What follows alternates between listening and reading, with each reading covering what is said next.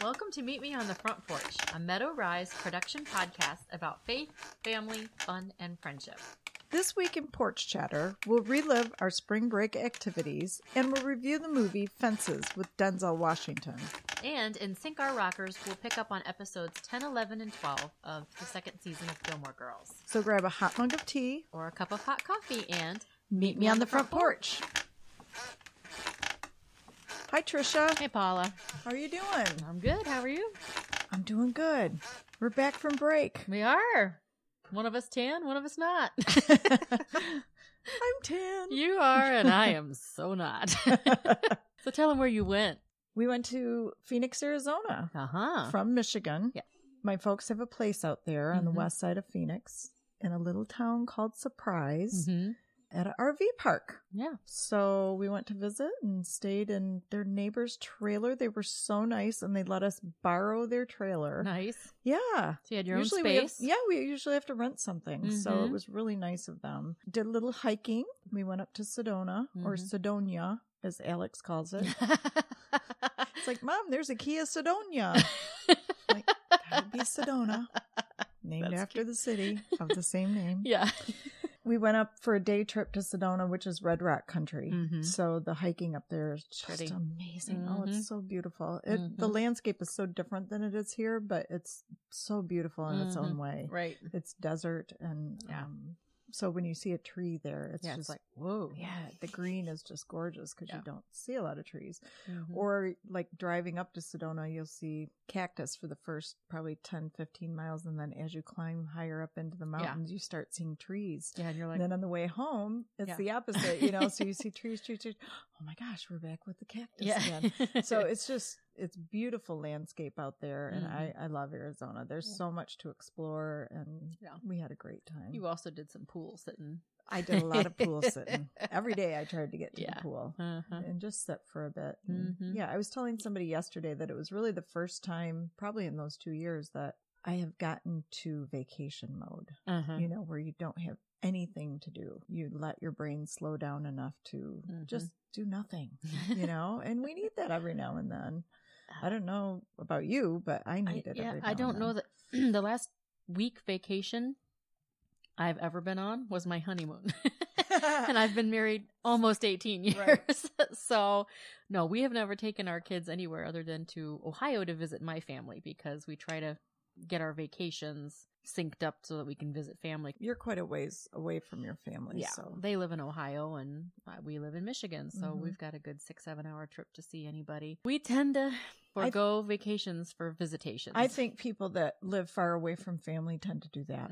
You know, you use your vacations to go back home. Yeah. So we went to Ohio and it sleeted and snowed and rained the entire time we were there. So we spent all of our time inside playing euchre and rummy cube and gin and watching movies and stuff like that. That's so fun though. It was fun, but there was no outside time. Yeah. The very last day we were there was Palm Sunday and it was gorgeous that day. But guess what? You get up, you go to church, then we'd come home. Drive. Well, we came home and ate lunch. And we hung out just for a little bit after lunch and they finally, you know, went outside and played for a little bit. And then we got in the car and drove home. So you spent the nicest day driving. Yes. Yeah. Well, it was on the way down. That was when it was like sleeting and snowing. And we were trying to get our 16-year-old to have all of her hours done so that she can take her road test and get her license. On the way down, there was no way we would let her have done it because it was awful. The whole way down, we were in basically a storm that just basically followed us and it would veer off for a minute and then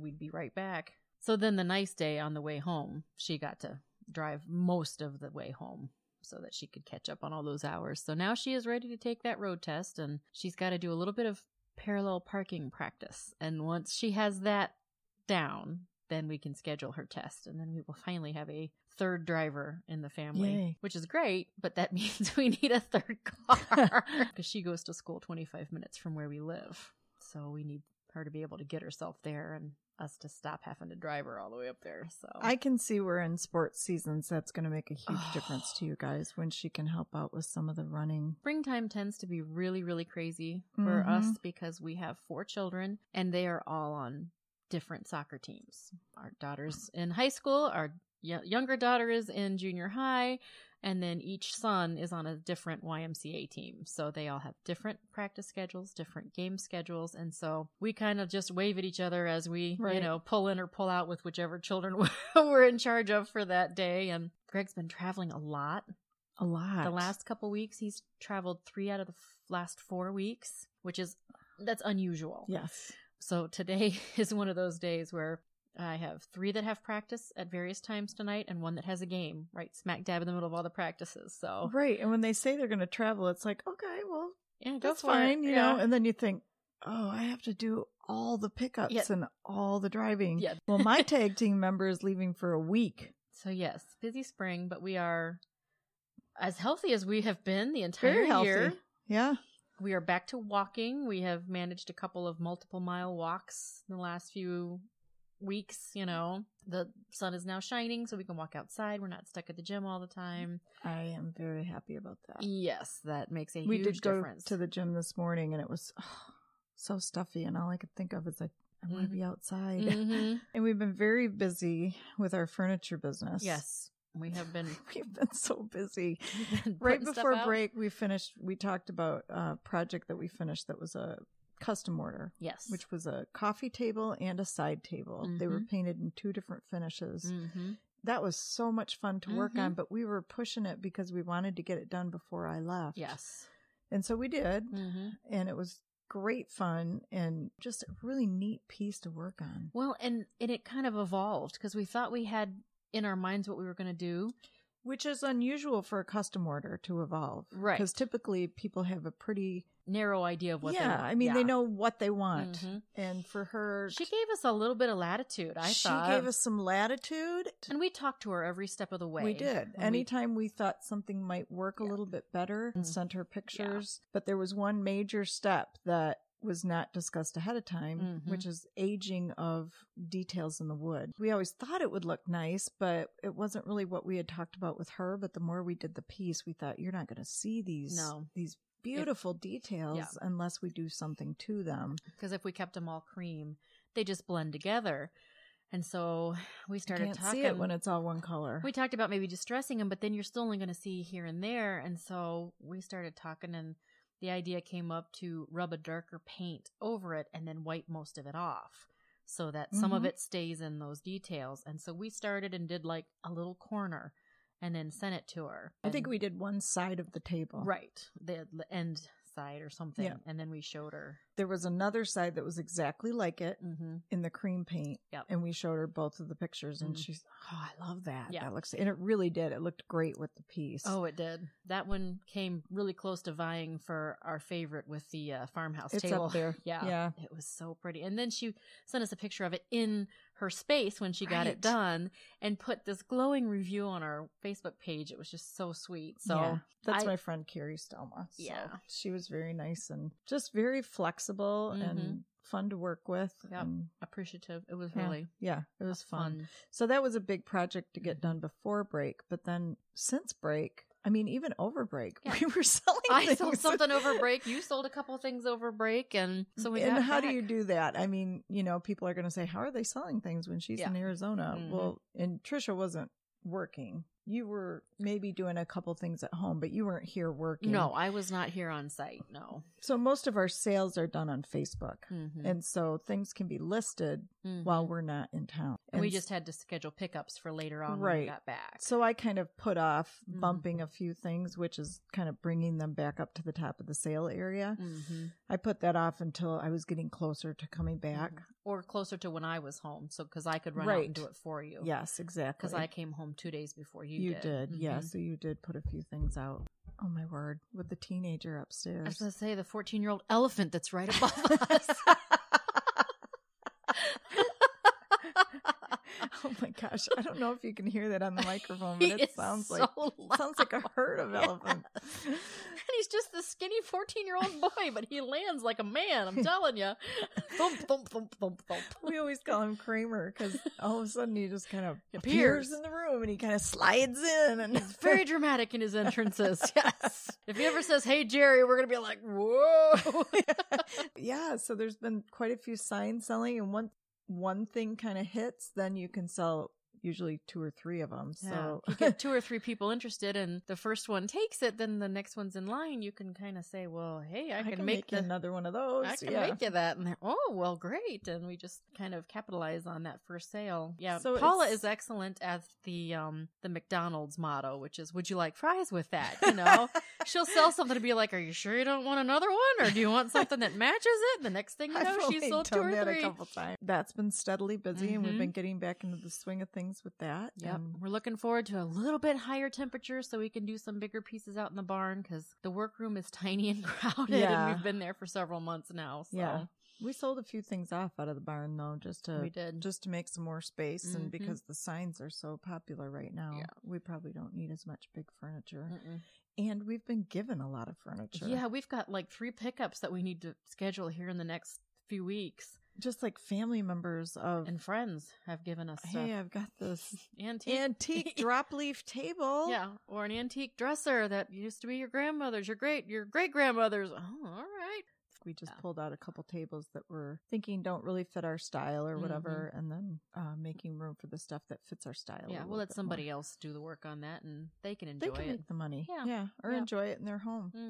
So we also, before we went on vacation, saw a movie. We did. We saw Fences with Denzel Washington. Yes, we did. And do you know what it was rated? We're such good reviewers. PG-13, I think. It's set in 1950s, I think. 50s and 60s is when it was set. Yeah, that sounds right. Yeah. Okay, so it was set in the late 50s, early 60s, I think. Something like that.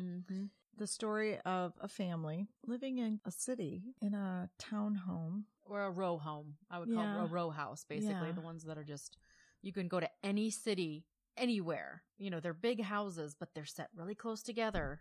It used to be the nice part of town, and now it's the bad part of town, typically. And before the full movement of the civil rights movement. Yeah, it was just picking up. That's right. Whenever we were watching that. Toward the end, the kid was going off to Vietnam. So, okay, so reviewing this movie. This was a very strange movie. Well, first of all, we can automatically start off and say Denzel Washington and Viola Davis were amazing. Absolutely. The acting was incredible. The subject matter and the personalities of the characters they were portraying were very difficult to identify with. And Denzel Washington was not a likable character in this movie. He was very intense, slightly paranoid, had a huge chip on his shoulder. He was always right. You couldn't argue him out of anything. And carried the chip on his shoulder to his children. Yes. I mean, wouldn't allow his children to succeed because of the chip on his shoulder. Allowed his own biases to then ruin opportunities. They do a lot of it. Like you said, it was very much like watching a play. And it was just very conversational. They're just sitting in their backyard drinking after Friday, you know, whenever they got paid or whatever. And he and his neighbor and his wife are just sitting there all just telling stories and whatever and laughing and getting more and more whatever. And there's a lot of it that took place in that backyard. Where I thought it was very scripted, but it was all dialogue. There was no like action shots or anything. Not an action shot. There wasn't a pan of a beautiful anything. There wasn't a pan of the city. It was all dialogue the entire thing. And my brain got kind of tired of hearing dialogue after a while. Yeah. And like you say, it was more like a play. The way that it was filmed was more like a play because they would be in the same scene for a long many minutes. And I actually think I could have enjoyed it more as a play because I don't know that it translated well to the screen. And the whole thing is like the title is Fences, and the whole movie you're watching him build this fence in his backyard. The symbolism was also very obvious. Oh, yeah. I mean, it was just...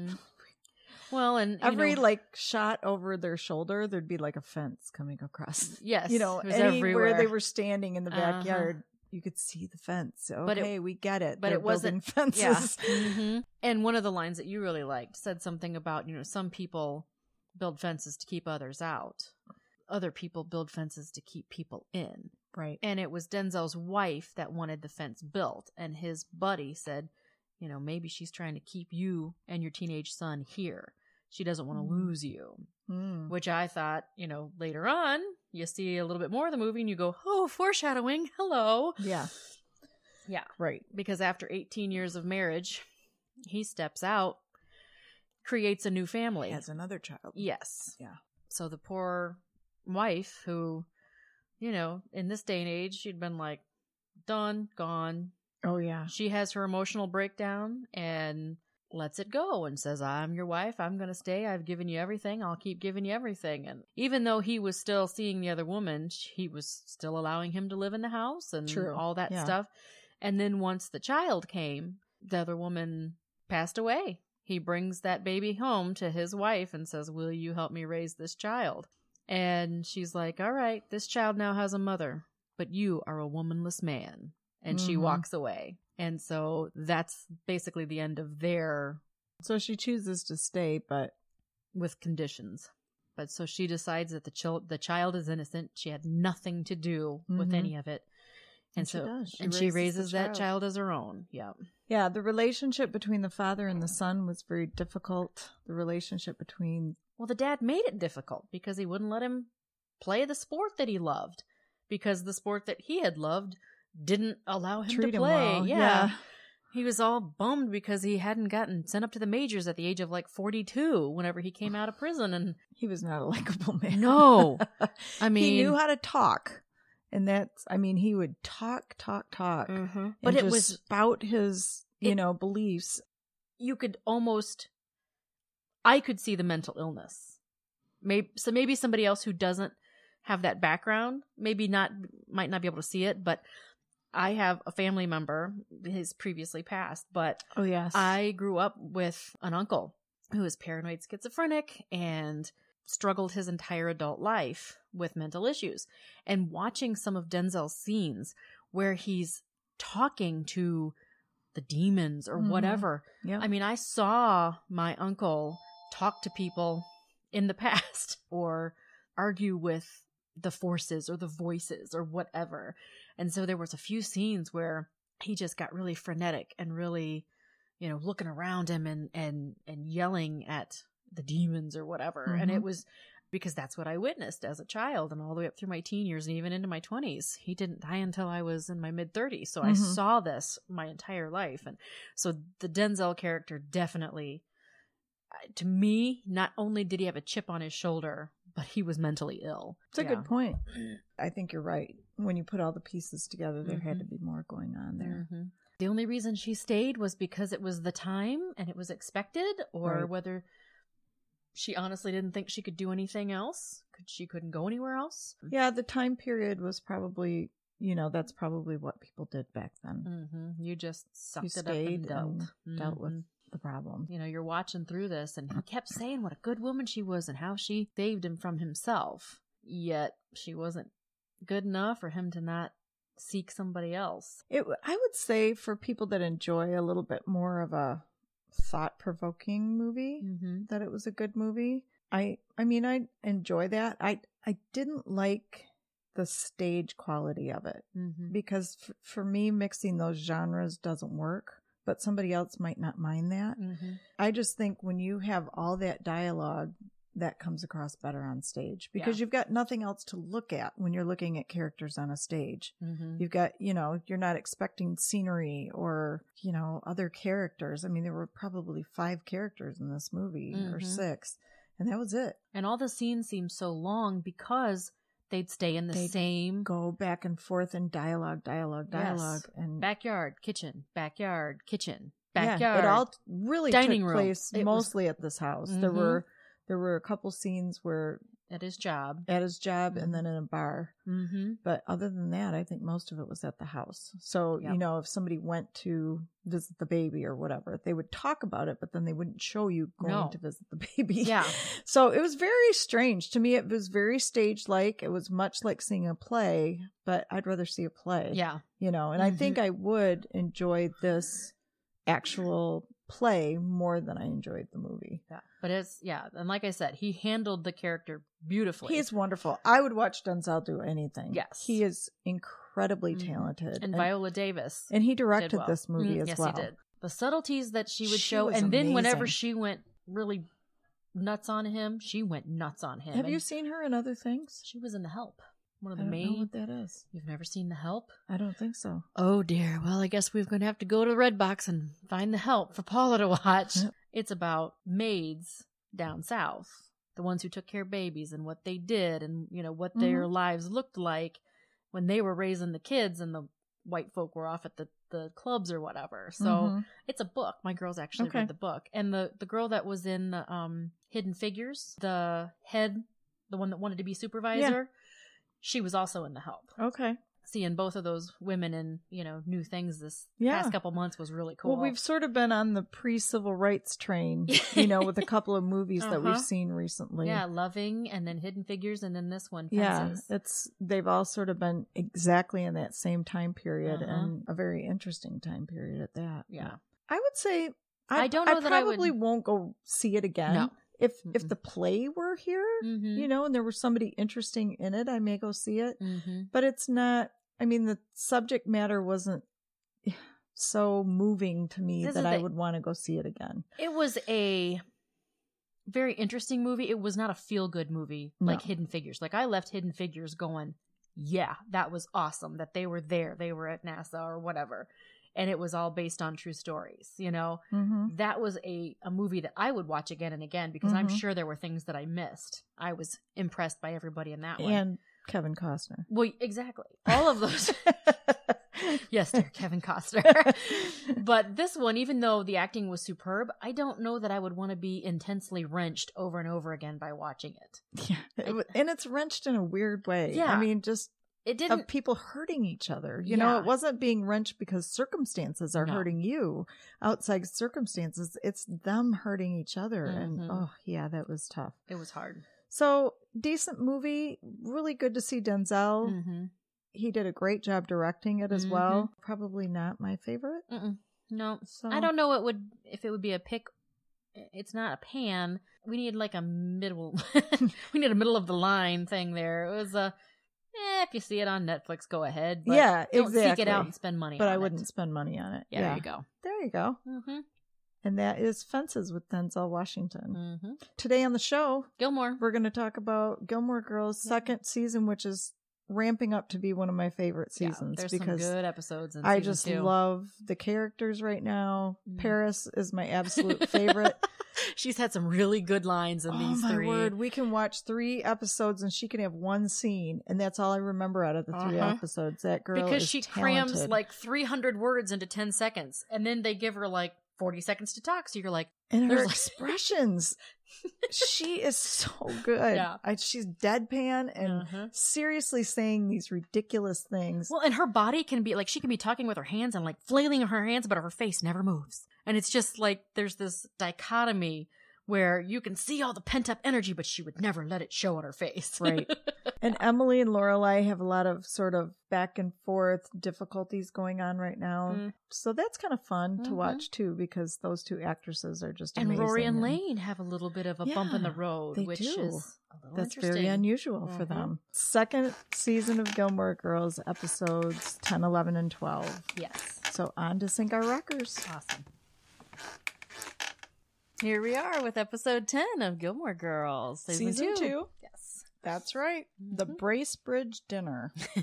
Which is such an odd title until you get like halfway through and figure out what the heck's going on. Must be a special dinner that they're putting on, which it is. Yes. Although it wasn't what I thought it was going to be. Because it sounded like a very Hartford last name. So I thought it was going to be some upper crust kind of thing. I thought it would be a Richard and Emily thing as well. They surprised us. Yes, they did. They start off in snowman building contest. Yes, in Stars Hollow. And Lorelai and Rory are trying to be competitive in this area. And failing miserably. Rory's like, Mom, we should just give it up. And she's like, no.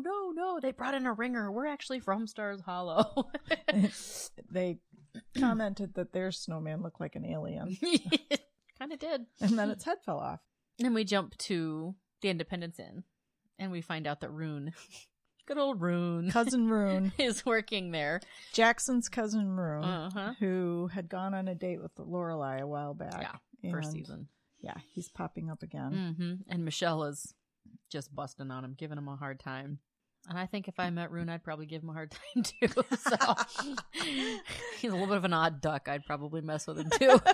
And Sookie and Jackson are talking produce in the kitchen, Nothing new there. That's just what they do. And they're talking about a dinner that they're hosting at the Independence Inn. And Lorelai and Sookie kind of tell Jackson, oh, by the way, you're playing Squire Bracebridge. I think the beard, and he was a rather large man. Right. He's tall and kind of hefty a little bit. Yeah. So they probably figured he could look the part. Yeah. Yeah. So apparently they're hosting a dinner for a group that's coming in from out of town. And it's going to be kind of a period Elizabethan thing. Yeah. Old English and whatnot. So we used to do that in college, madrigal dinners. Then Lorelai hears from Christopher. Yes. He wants Rory to come for the holidays. Come to stay at his house. And Lorelai's not used to sharing Rory at the holidays. So this is not going to be an easy thing for her. No. And I don't think she has trouble necessarily if it was just Christopher, but with Sherry in the picture, there's another woman that's going to be influencing her daughter. And I think that might be even another layer to her reticence. And then we jump to Friday night dinner. And it's kind of quiet. Everybody's just sitting there clinking, eating. And Lorelai's trying to get something going. And she's asked, so where are you going this year? And on vacation. Because when Rory had her coming out party, Richard had been acting strangely.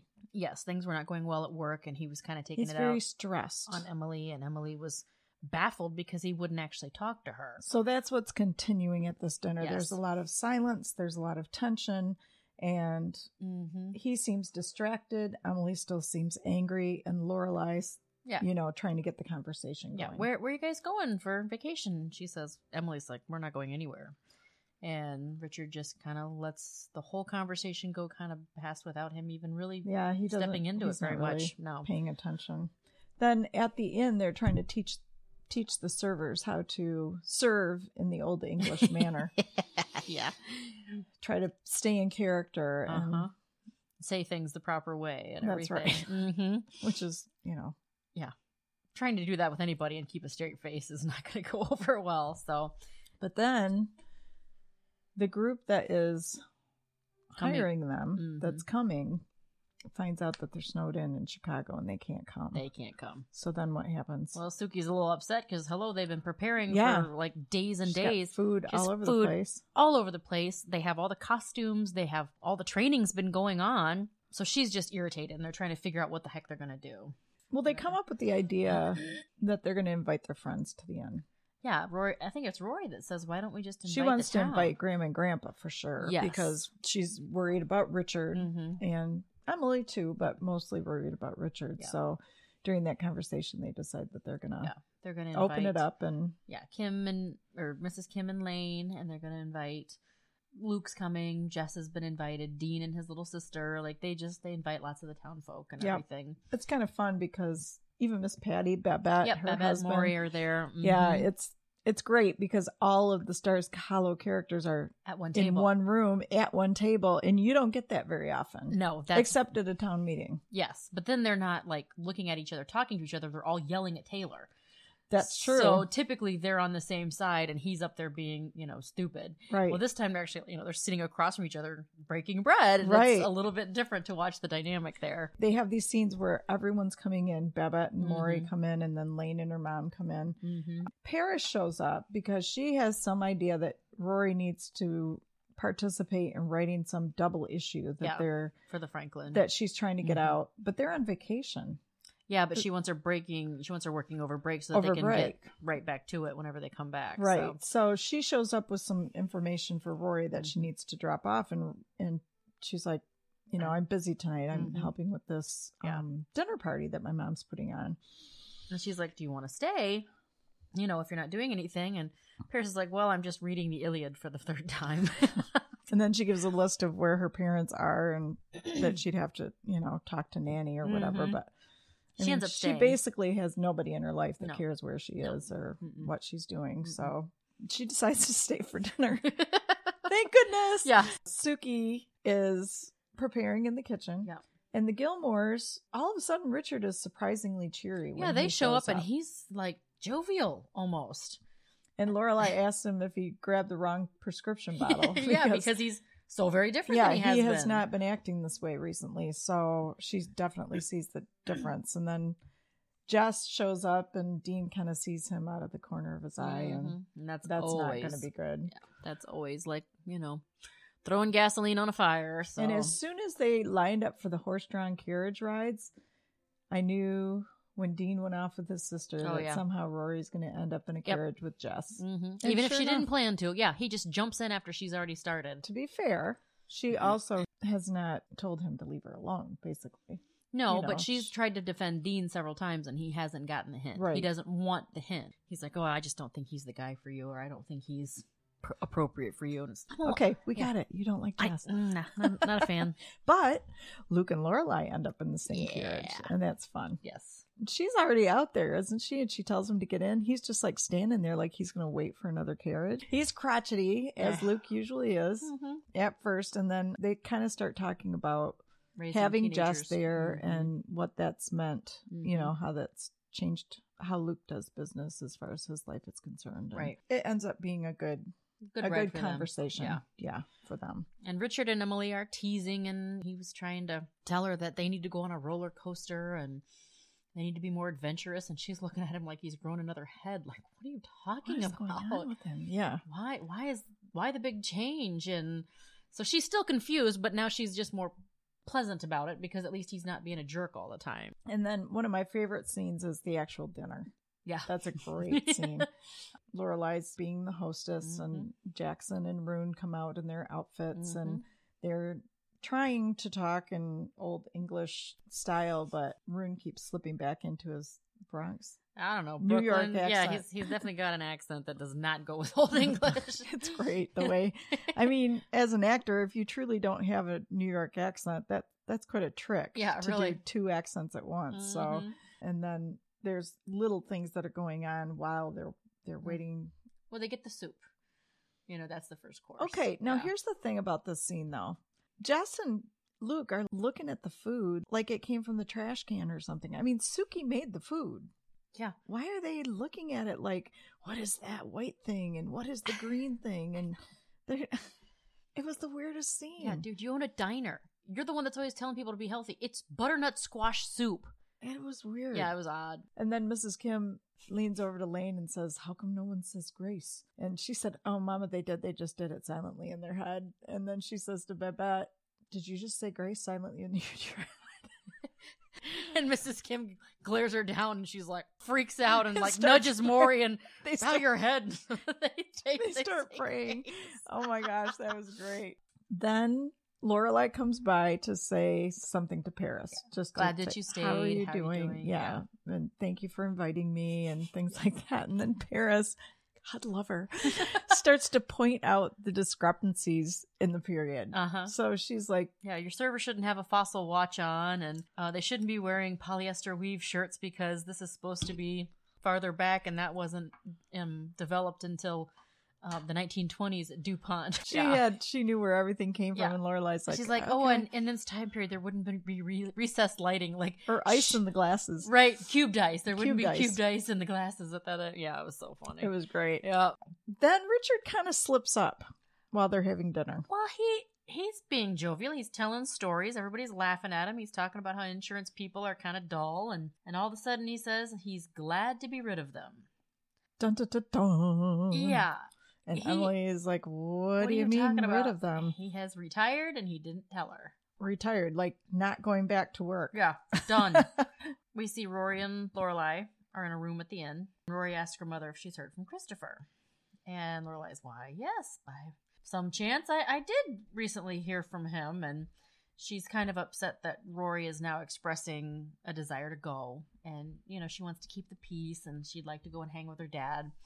So they have a little bit of a back and forth about Lorelai sharing Rory with her stepmother. So Rory talks her around. She's like, you've gotten me all these other years. It's okay that I go and, hang. It's all right. So, but yeah, Lorelai's still tugging at her heart a little bit. Right.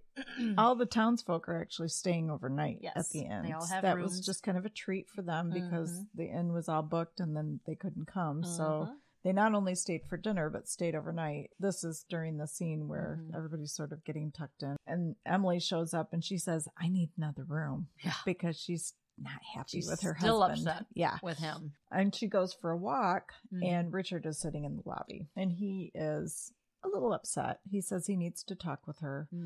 He told her how it all happened, how it all came down. He had met with the CEOs and told them they were unhappy. And he said, the next thing I heard was myself resigning. And I felt like a weight lifted. I was elated and happy, and she's just mad because he didn't tell her. He didn't tell her whenever he was having issues until he blew up at her at the cotillion or whatever. Right. Why can't you just talk to me? So then he starts to get into, well, if we do this and do this with the finances, and she's like, you know what, let's just go to bed. She's like, she's just done. She's done with him thinking of her secondly and not as a partner and not as somebody who shares his life with him. Right. So she's a little irritated still. Yeah. In the morning, they just show kind of shots of everybody leaving and had a good time and thank you. Still all snowy out. Yeah, it's very snowy and Stars Hollow right now. So they're at Christmas time. And then at the very end, the snowman that was being done by the Michelangelo guy that you said, he gets knocked over. Yep. Lorelai wins by default. She wins.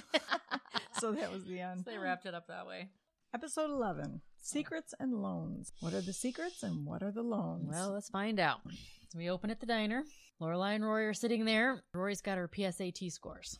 No, Lorelai is sitting there talking to Luke, and she can't open the thing until Rory gets there. Yes. But then whenever she does get there, Rory's like, I don't know if I can open it. And she's like, yeah, it's just one of the tests. You've got lots of things. You can retake it. It'll be great. Blah, blah, blah. She's trying to, prepare her for the fact that it might not be what she thinks it's so then she whips it out and she's like, I got a 760 in math and a 740 in verbal. And Lorelai's like, oh, thank God you're not an idiot. Rory's biggest concern was, why did I score higher in math than I did in verbal? Verbal is my thing. Yeah. And Lorelai's like, dude, these are good scores. These are really good scores. Why are you worried about something that silly or whatever? Yeah. And then they're going to go out to celebrate. And Lorelai invites Luke to go, which I thought was kind of cute. Then the next scene is Lorelai with coffee, which I love. Oh, yeah. She's going out onto the front porch in her robe with her coffee, looking at the snow all around. Because she loves snow. And all of a sudden, her foot goes through the front porch. Yep, kablooey. Through the front porch. Yep. There is a problem. Kirk comes out and finds termites. Kirk knows how to do everything, apparently. Yes, because, if you need anything, that's what Kirk's character will then do. And he always has on the appropriate insignia and everything. Yes. So it's like he works for all these people in Stars Hollow. But yeah, he finds termites. Yep. And she's like, so what, I have to tent? He's like, yep. She's like, how much is that going to cost? And he says $15,000. Not only tent, but they have to lift up the entire house because the termites have already eaten away at the joists. So they're talking $15,000. And she's like, I don't have that kind of money. You're left with, again, what the heck is she going to do? And then we bounce to Chilton. And Paris and Madeline and Louise are all sitting together at the end of a table. And Rory's at the other end, way at the other end. And she can hear the conversation going on. Paris is so funny. She's like, well, got my PSAT scores today. I didn't know if I'd get them today, but I did. And I didn't know how I do. But I was surprised. I was pleasantly surprised. And she's just like talking and talking and talking. And they were looking at her like, dude, we know that you just want us to ask what your scores are. Scores were. She just kept going and going. And she's like, so did you get your scores back? And Madeline's like, yeah. And she, well, what'd you get? And Madeline tells her, oh, decent. And Madeline's like, yeah, I was okay. And then she asks Louise, and it continues, and neither one of them. And Rory's sitting at the other end. She said, I'll ask you, Paris, what'd you get? Yeah. And interestingly enough, Paris got 10 below both of Rory's scores. Right. Rory's like 750 math and 730 verbal. And Rory's like, those are excellent scores. Congratulations. And she's like, thank you. I was happy with them. How did you do? Or did you get your scores? Yes, I did get my scores. And how were they? She's really, really wanting to know. And Rory's like, I can't complain. So then she's just freaking out because she wants to know what those scores are. Right. And Rory has no intention of telling her. No, there's no way. Paris's head would explode. Yeah. She's not going to tell her. And then in another great scene in the middle of the night, Lorelai comes into Rory's room in the middle of the night and she says, what's the matter? Whatever. And Lorelai says, I can hear the chewing. She's like, what? The termites. I can hear them. They're everywhere," or whatever. "We have to go to Suki's to sleep." Yeah. And Rory's like, "Go back to bed. We're fine." Yeah. And then the next cut, they cut to the next scene and they're walking up the street to Suki's in the snow. Yep. And so she's making smoothies or shakes, ice cream, milkshakes. She's in the making middle of the night. Yeah, she's like, "Suki, it's midnight." She's like, "Just the milkshakes then," because she was talking about all the stuff that she was gonna make, and let's just do the milkshakes. That's fine, And all of a sudden, there's a rumble from the closet. Yeah, they're like, "What was that?" She's like, "Oh, that's my shoes." So Lorelai goes, "Jackson, how you doing?" Yeah, he's like, and he's in there. Fine. And they're like, "Why did you hide Jackson?" "Well, she's an impressionable teen. I didn't want her to know that he was here or whatever." And so then she forgets that Lorelai is her mother. Yeah. So then they're trying to get Jackson to come out, and he's like, "No, that's okay." And Suki finally explains that the reason he doesn't want to come out is that he's wearing matching pajamas. And they're like, "Okay, we have our pajamas on." And they're That's like, "No problem." "Yeah, we have pajamas." And she's like, "Yeah, well, his cousin works for a screen printer, and he screen printed pictures of Jackson from high school wrestling in his wrestling uniform all over them." And they're like, "Oh, we've got to see these. Get out of here." And then Rory shows up at Mrs. Kim's house and she won't let her in because of the termites. So she's got the broom out on the front porch and she's like, "I have wood in here. You can't come in here. You have termites in your house. You out. You're a carrier." And then she gets out the hose and she's like spraying it at Rory and Rory takes off. She's like, "Tell Lane to call me." Yeah. Rory gets a phone call, but it's not Lane. No, it's not Lane. It's Madeline. She's like, I'm doing an article about how Chilton's PSAT scores compare to other big schools. And I realized I don't have your PSAT scores. And Rory's like, "Put Paris on." "Well, Paris isn't here. I'm doing this article. Put Paris on." And so she hands her the phone and she's like, pathetic. And she gets on the phone then. "Just tell me your scores." "No." Rory's And like, again, "You're pathetic." no. "You're pathetic." Click. Yeah. But yeah, Lorelai still can't figure out what to do about the termites. Mm-hmm. Rory suggests that she goes to the Gilmores, and of course she shoots that right down. And then Rory breaches protocol. Yeah, she breaches mother-daughter, Lorelai 1, Lorelai 2 protocol. And she brings it up at dinner. And her mother is hacked at her. For mentioning it without her permission. Mm-hmm. Yeah. And for letting them know that she had a problem that she couldn't deal with. And Richard wasn't there, was he? Because not Emily, for that part, no. Emily's like, "Well, get the checkbook." She's like, "No, I don't want you to do it. I don't want, no. I don't want your money. I'll figure it out." So they leave with her mad at Rory. Oh, yes. She doesn't. At her. Well, she doesn't say anything all the way home until Rory, pokes the bear once they get home. And then she lets her have it. And she really lets her have it. But I mean, she was very hurt that Rory wouldn't respect her wishes in this one. And, the fact that she had to bring up all that stuff, who do you think's been taking care of you? It wasn't them. It was me, and yet you want to go run into them. Rory tells Dean about it later, how they're having a little tiff, how her mom's not too happy with her. And he tactfully says, "You've been known to dig your heels in too there, darling." Yeah. So. He says it very nicely, but he lets her know that she's very much like her mother in this area. So that makes her think about it a little bit. But then when he walks away, there's a group of cheerleaders sitting over Rory's shoulder. One of the cheerleaders catches her eye and turns around, and it's Lane. It's Lane dressed up as a cheerleader, and all of a sudden you see both of them kind of quickly look away from each other, like something's wrong. Oh, couldn't figure out why all of a sudden they were uncomfortable, and I couldn't figure out why she was in a cheerleading uniform either. Lorelai continues to call around town to the banks and try to get a loan, and continues to get shot down. She can't even get a meeting. No, she's like, "Well, I'll call you tomorrow." And yeah. And Emily finally calls her and says, "I got a meeting for you at my bank." And she doesn't want to go.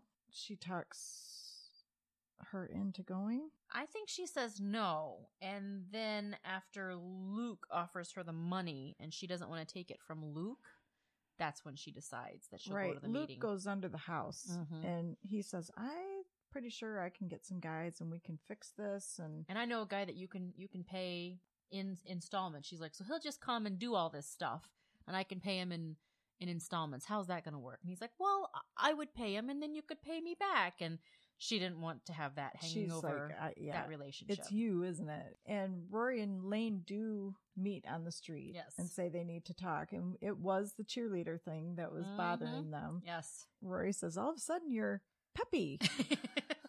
And Lane's like, "I don't have to explain this or justify it to you." She's like, "You're never here. You're off with Dean. You're off at Chilton.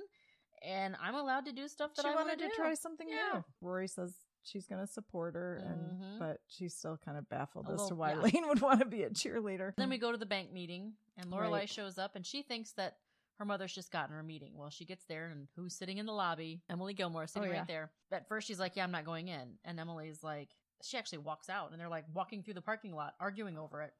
Okay, what's the catch, Mom? Why are you doing this? And she's like, I just wanted to help my daughter. So she talks her into going back in and having the meeting. And Lorelai says, treat me like any other person off the street. And he's like, yeah, there's nothing we can do if you want me to do it that way. Right. We can he looks at her stuff and says, you don't have any collateral. You don't have this. The only way you can do it is if you have somebody co-sign the loan. And Lorelai's like, you knew about this, didn't you, Mom? You told me I couldn't say anything in the meeting. So then she's being smug. Oh, yes. She does smug. Kelly Bishop does smug so well. Oh, she does smug Great really scene well. with the two of them together, too. Yeah. And the guy was Larry from Three's Company. Do you remember Larry from Three's Company? Vaguely. I've only seen a couple of episodes of that. It wasn't really that was like appropriate whenever I was younger. I don't think it was appropriate for me either when I was younger, but oh my gosh, I think I've seen every episode. Yeah, I've seen it. Yeah, so eventually Lorelai realizes that the only way she's going to be able to keep that house over Rory's head is she's like, Mom, would you be willing? And Kelly's like, it would be my pleasure. So it's all done. And so as they're leaving, Lorelai's still asking, so what's the new arrangement going to be? And right. What am I going to have to pay you now? Because last time it was Friday night dinner. Yeah. So she's like, I just wanted to do something nice for my daughter. And so she leaves in a, very big huff because Lorelai still doesn't believe that she just wants to do it to be nice. Right. So then Lorelai feels badly. Lane shows up with the cheerleaders at the pep rally. Well, and Lorelai and Rory finally share coffee and say they officially declare their argument over. Good. They're back to being normal. And so then we watch the cheerleaders and, Lane's up front and she's, bouncing and jumping and she's like center. Yeah, she's center ice, basically. She's just not like one of the cheerleaders. No. She's like the middle and the top of the pyramid. And yeah, she gets tossed and does all kinds of stuff. But afterward they talk and Rory's like, did you have anything to do with the music selection? Because it wasn't typical cheerleader music. It was much more Lane inspired. And she's like, yeah, I'm changing them one song at a time or whatever. Right. And so Rory's like, okay, she's still Lane. She's still in there. She just is bouncier now. She's trying to put her own stamp on it. Friday night dinner. Another Friday night dinner. Gotta end with Friday night dinner. You gotta love a show that has more than one Friday night dinner in it. And they're, again, eating in silence. And Lorelai's trying to jumpstart the conversation. Hey, they started working on the house. And the best line was, hey, I've taken him coffee like 10 times and I haven't seen one butt crack yet. Emily, nothing. No reaction. Nothing. She gets up and she's like, I'm going to go get more bread. And Lorelai looks at Rory. She's like, I think I should go with her. And Rory's like, I think that would be a good idea. And so she goes out to the kitchen and she says, Mom, I just want to apologize for not believing in you. She says, I'm really, really grateful for the money. And she's like, oh, well, that almost sounded sincere. And she's like, yeah, I should have left out one of the realies. That tipped it. That tipped it. Yeah. So, and then as Emily leaves, she's like, I accept your apology. And so then they're all smiling. As she walks away, she delivers the line at the very end of the show. By the way, I'm having my DAR meeting at the Independence Inn from now on. I hope you don't mind. So then there Lorelai it is. Like, she's good. She's good. And that's it. It was a good ending. Uh-huh. Episode 12, Richard in Stars Hollow. Oh my word. I gotta say, this episode was kind of annoying to me. Yeah, it was irritating. It was not the best episode, I don't think. It's just, Richard is retired. Okay, and Emily now has him around the house all the time. Which I've heard from women is, trying for those first few months until everybody gets settled in. Not just for the upper crust, but for us poor folk too. Right. Us normal folk. Right. I've heard people talk about how he doesn't have anything to do, so he's messing with my stuff and he's fixing things that don't need fixing. And so Emily's getting a little perturbed. But they start out Friday night dinner. Come in and then we can talk. And they're like, okay, talk. And she's like, Lorelai, are you dating? And she's like, not really. What are you talking about? We visited the family mausoleum today. We've discovered that we don't have enough plots if you ever get married. And we've trying to figure out. There was like an annex. Yeah. They're trying to decide who to put in the annex. They're like, who are we going to move to the annex so that if you ever get married, you can be buried with us? Asking her all these weird questions about, are you dating anyone? And she's like, well, what was it? Aunt Cecile or something. She's like, she was always the worst or whatever. And Emily's like, well, we just can't pick somebody like that or whatever. And so then later Richard comes in and they ask him. They tell him what they're talking about. Yeah, and he's like, oh, Aunt Cecile. She's like, I thanks, vote Dad. for Cecile. Thanks, Dad. I'm with you. And Lorelai tries to encourage her, Emily, in the fact that they just need to find a new rhythm. Right. They need to, figure out what the new normal is. And Richard is just very there. Well, he's observing everything, and not just observing, but not keeping any observations to himself. Where are you going today? Well, I'm going to do this. I'll go with you. Well, but then I'm going to do this, and then I'm going to go do this, and this, and this. I'll go with you. And then she's like, well, then I'm going to go do my hair. You don't want to come with me to do my hair. No, I really don't. Your hair looks fine. She goes, of course my hair looks fine. It's because I get it done every Wednesday. Why don't you go to the club? And he's like, the club on a Wednesday? It was a new thought to him because he's been working all these years. He could not imagine doing that. So he decides he's going to do that. Why are they at the video store? Rory went in to get something, and Kirk's working there, and Lorelai lost her card, and Kirk's messing with her, and he's like, that was a permanent card. You can't lose your video card. Your permanent card. And she's like, you can make me a new one. And he's like, was it regular or laminated? She's like, it was laminated. That's a permanent card. Like, he's flipping out over. Then Rory sees some little kids looking at videos that probably aren't appropriate for little kids to look at. Yeah, just the covers are a little more risque. And she just mentions it to Kirk. Hey, you might want to put those on an upper shelf. Yeah, put them up a little higher. That's it. Not a big deal. So he's like, oh, thanks. And that was it. That was the end of it. And then Emily finally reaches her boiling point with Richard and calls Lorelai and says, you need to take your dad for tomorrow. Yeah, for the day tomorrow. He's going to try to join my water aerobics class. You've got to take him. And she just says, you owe me. I just need one day of peace. Yes. And I'll do anything to get one day of peace. And so Lorelai's trying to get Rory to stay home from school. To entertain him. To help entertain Grandpa. And she's like, I'm going to school, Mom. So Richard comes to hang out with Lorelai. And man, is she uncomfortable. And they go to Luke's. And she orders breakfast, and of course, it's nothing that he thinks she should be eating. What about the grapefruit? And she's like, I don't like grapefruit. She's like, I don't like grapefruit. And he's like, I start every morning with have a grapefruit. It really is a terrific fruit. And so she goes over to Luke. She's like, I need half a grapefruit. And he goes, I don't serve grapefruit. I've never had grapefruit here. I might be able to go next door to Taylor's and see if they've got some. And she's like, thank you. So she sits back down at the table that her and Richard are at, and you see Luke going back over to Dulcie's Market. Yeah, that was great. So Paris is freaking out because she wants to win an award for the paper. So she somehow decides that small towns have a seedy underbelly that needs to be examined. And what better small town to examine than Stars Hollow, because Rory lives in one. Right. But Rory's like, we don't even have a meter maid. We don't have a seedy underbelly. We don't have anything, And she's like, I will share the byline with you if you can help me dig out the seedy underbelly. So Lorelai's at work. And we jump to Independence Inn, and they haven't had a towel delivery. And so she's dealing with all these customers or all these clients that are there at, people that are staying there, and they don't have towels. So they get out of the shower, there's no towels. And so she's dealing with it, and then Richard stops. And Rory and Paris are actually walking around town, and Paris is going, so where's the bad part of town? Then they go into the diner. She goes, diners are a hotbed for drug activity or something like that. And so she sits down into the diner, and she sits at the counter. Yes, and she's grilling Luke. And she's just sitting at the counter. I'm going to try to blend in. There's like 4 people in there. She starts in at Luke about having a cat house upstairs. Because she sees Jess come down. Is that where you keep the girls, Oh my gosh, that was great. Yeah. And then there's a guy that's sitting like across, and she's like, what's his story? Reverend? He's the Reverend. She's like, yeah, sure. So she's trying to dig out some smut from Stars Hollow, and she's just not having any luck. She's batting zero here. Oh my word, it is so funny though.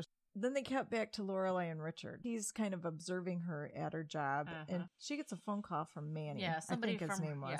From her linen guy. Yeah, and she's kind of talking flirty with him, like trying to get him to deliver some linens because she's in a bind. Yeah, she's like, come on, stud, help me out or whatever. Yeah. And she's, saying what she needs to say to get a delivery that day. Giving away champagne to all the people that don't have towels, so she needs to get these towels there. And Richard overhears this, and he takes her aside. Yeah, Thank goodness. Yeah, he says, was that a business call? And she's like, yeah. He's like, you never talk to a business associate like that. Oh, he was not even nice about it. No, and she's like, I've known Manny for 10 years. He's like, I don't care how long you've known him. You never ever say that. That is not how you should be portrayed. you were flirting with him. That's not businesslike. And he just steps right in her business. Michelle's in the background just cracking up going. And so you can tell she is like swallowing all of it. Yeah. Through saying, the whole episode, just kind of. Okay, Dad, thank you. Like, she is. Like she doesn't let him have it. She just grits her teeth and, okay. Yep. Yeah. Then we cut back to Paris and Rory on the street. And Taylor sticks his head out of the video store. Because apparently Taylor runs the video store, too. He runs everything. Yeah. So he sticks his head out and he says, oh, there's the Citizen of the Month. Yeah. And he's talking about Rory. And Rory's like, what are you talking about? So they brings him into the video store. And there's like no videos. Like there's like 2 videos. She's like, where are all the videos? And he's like, well, because of what you noticed with those and he's small all boys. Excited when he's saying, we started looking at all of the videos and we have deemed all of these inappropriate. And so we've put them behind this curtain. This huge red curtain. Yeah. Like most of the store is behind the red curtain now. She said something about like Bambi and Snow White were the only ones that made it, I think. Paris's whole face lights up and she goes, censorship in a small town. We're going to win. Yeah. And Paris and Rory's like, oh, this is not what I wanted. Oh my goodness. She's like, I don't believe in censorship. Yeah. Oh, so now she's in a big mess. Yep. Oh, so then we jump back to Lorelai bringing Richard home. Yes. And finally Rory is there and Lorelai grabs a hold of her and hugs her and won't let go. Stuffing out of her, yes. Lorelai is holding it in. Every time he's made a suggestion, he sees the Harvard stuff in her room. In her room and goes to Lorelai and starts talking about getting Rory a meeting at Yale. And she's like, why would we do that? She wants to go to Harvard. You kind of get the sense, though, during that scene, which I don't think I've gotten the sense before, that Lorelai is maybe steering her away from Yale. I think she was just irritated with Richard, and maybe it came off as steering her away from anything that had to do with him, and he went to Yale. More so than he complains about all the Chinese food they're ordering. Then we come to the big scene. The one where I would have sent him away. I'd have kicked him in the shins. It would have been bad. I'd have been like, you know what, Dad? You're cut off. Go away. You're done. Dean shows up. Yes. Because he's been making a car for Rory. It's actually the car where he first told her that he loved her. Yes. When they were sitting in the junkyard. So he shows up with the car and turns the keys over to her, and she's all excited. She wants to go for a ride. And Lorelai's excited because she's known about it the whole time. She trusts Dean. She knows that he's worked with this. She knows he cares about her and he's going to keep her safe. Richard throws a fit. I'm not going to let her be in something that a teen made. Lorelai's like, you don't really have a say here. He basically puts his foot down and says, nope, until I get this checked out, she's not getting in that car. So they take it to Gypsy. And she checks it over and over and over again. Finally, she's like, I found something wrong. And oh, these windshield wipers snapped right off of my hand. And Dean's like, you pulled those off yourself, Gypsy. Go put those back on the car. She's like, I'm tired and I miss my family. She wants to go home. She had pulled them off just so that she could find something wrong with the car. So there's nothing wrong with the car. No. And Dean and Richard, while she's checking it over and over again, are having a conversation. And he's like, listen, I know you don't think I'm good enough for Rory. And he's like, and I know that you think I should know what I want to do with my life yet. And I really don't yet. He's like, but I do know this. I love your granddaughter a lot. I will keep her safe. I'm not going to let anything happen to her. And I'm really, really proud of her. It was actually a good time for them to sort of clear the air. Yeah.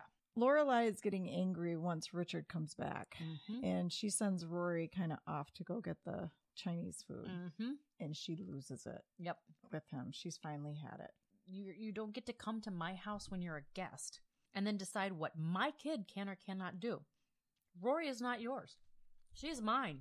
And Richard, jumps in and says, I've never been invited to your house. Which is a lie. Trisha, right away, we're typing back and forth, and she goes, that's not true. He came for a birthday party. That's right.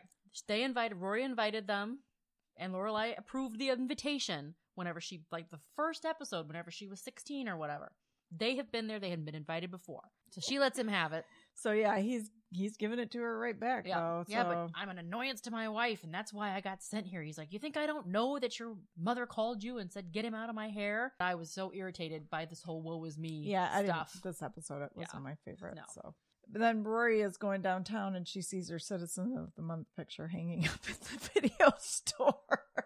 And he comes by and he starts teasing her about being Citizen of the Month. Well, she's like, I didn't want to be the poster child for censorship. He's like, at least it's a really nice picture. But he's trying to get paybacks for her. Yeah. And she's like, what did you do? What happened? And He kind of glances at her and winks and says, well, let's just say that somebody who runs Dumbo is going to get a little bit of a surprise. So he's done some tape switching. Then it's kind of nice the way it ends because Richard goes back home and Emily's actually had her respite. So she's happy to see him. She's excited to talk about their day. Like normal. Yeah, because usually they're apart and they get to talk about their day at the end of the day. So And he's like, I think I'm going to go and organize all those stamps that I've been sitting on for all these years. I can see the difficulty in his retirement, but the thing that bothered me was the fact that they made him feel like he was in the way the whole time, and then that he was so suggesting things all the time as far as things that they were doing wrong. Yeah, he was so unhappy in himself. It was like he was going out of his way to make everybody else do things to his specifications because he's used to being the boss at work when he was a vice president. Right. So he's used to like leading things and making people do stuff. And unfortunately, most of your business relationships and the things you do in those do not translate well when you come home. Well, and Lorelai already has a rocky relationship with her parents. So for him to come, like she said, into her home and start correcting her and telling her what she can do and can't do. The decisions she should make for Rory, it just did not go well. Mm-mm. I have a feeling that they will find common ground. Someday, maybe. We'll see. But yeah, Paris was the funny part of this one was her trying to find the seedy underbelly. And that's it for Sink Our Rockers this week. Yay. And that brings us to the end of another episode. Next time on episode 17, we'll continue with season 2 of Gilmore Girls, episodes 13, 14, and 15. If you've never seen it and you'd like to join us, queue it up on Netflix and join in our discussion. Please visit our Meet Me on the Front Porch Patreon page and our Amazon link, both which help with the monthly cost of our podcast and are on our website, meetmeonthefrontporch.com. If you do a lot of purchasing on Amazon and use that link, we get a kickback on those purchases and it doesn't cost you a thing. So until next time, smile at those who frown. Talk lots, but listen more. And next time we'll see you on the front porch. He just came down the stairs in a mustache. Evan did? That's for a video I'm gonna shoot. So I'm trying not to react. I'm watching your eyeballs go every which way while I'm talking. I'm thinking, what's happening behind me? There's your outtake. Yeah, I needed one this time, so that's good. Anyway. Okay, where were we? Right here. Start there. Great ending. It was a great ending. Sorry, it was a great ending. I haven't done that the whole time. Darn. Whap. Yeah. So she decides that the smelly underbelly of the small town. Underbelly. Yes, seedy underbelly. Not smelly underbelly. It rhymed.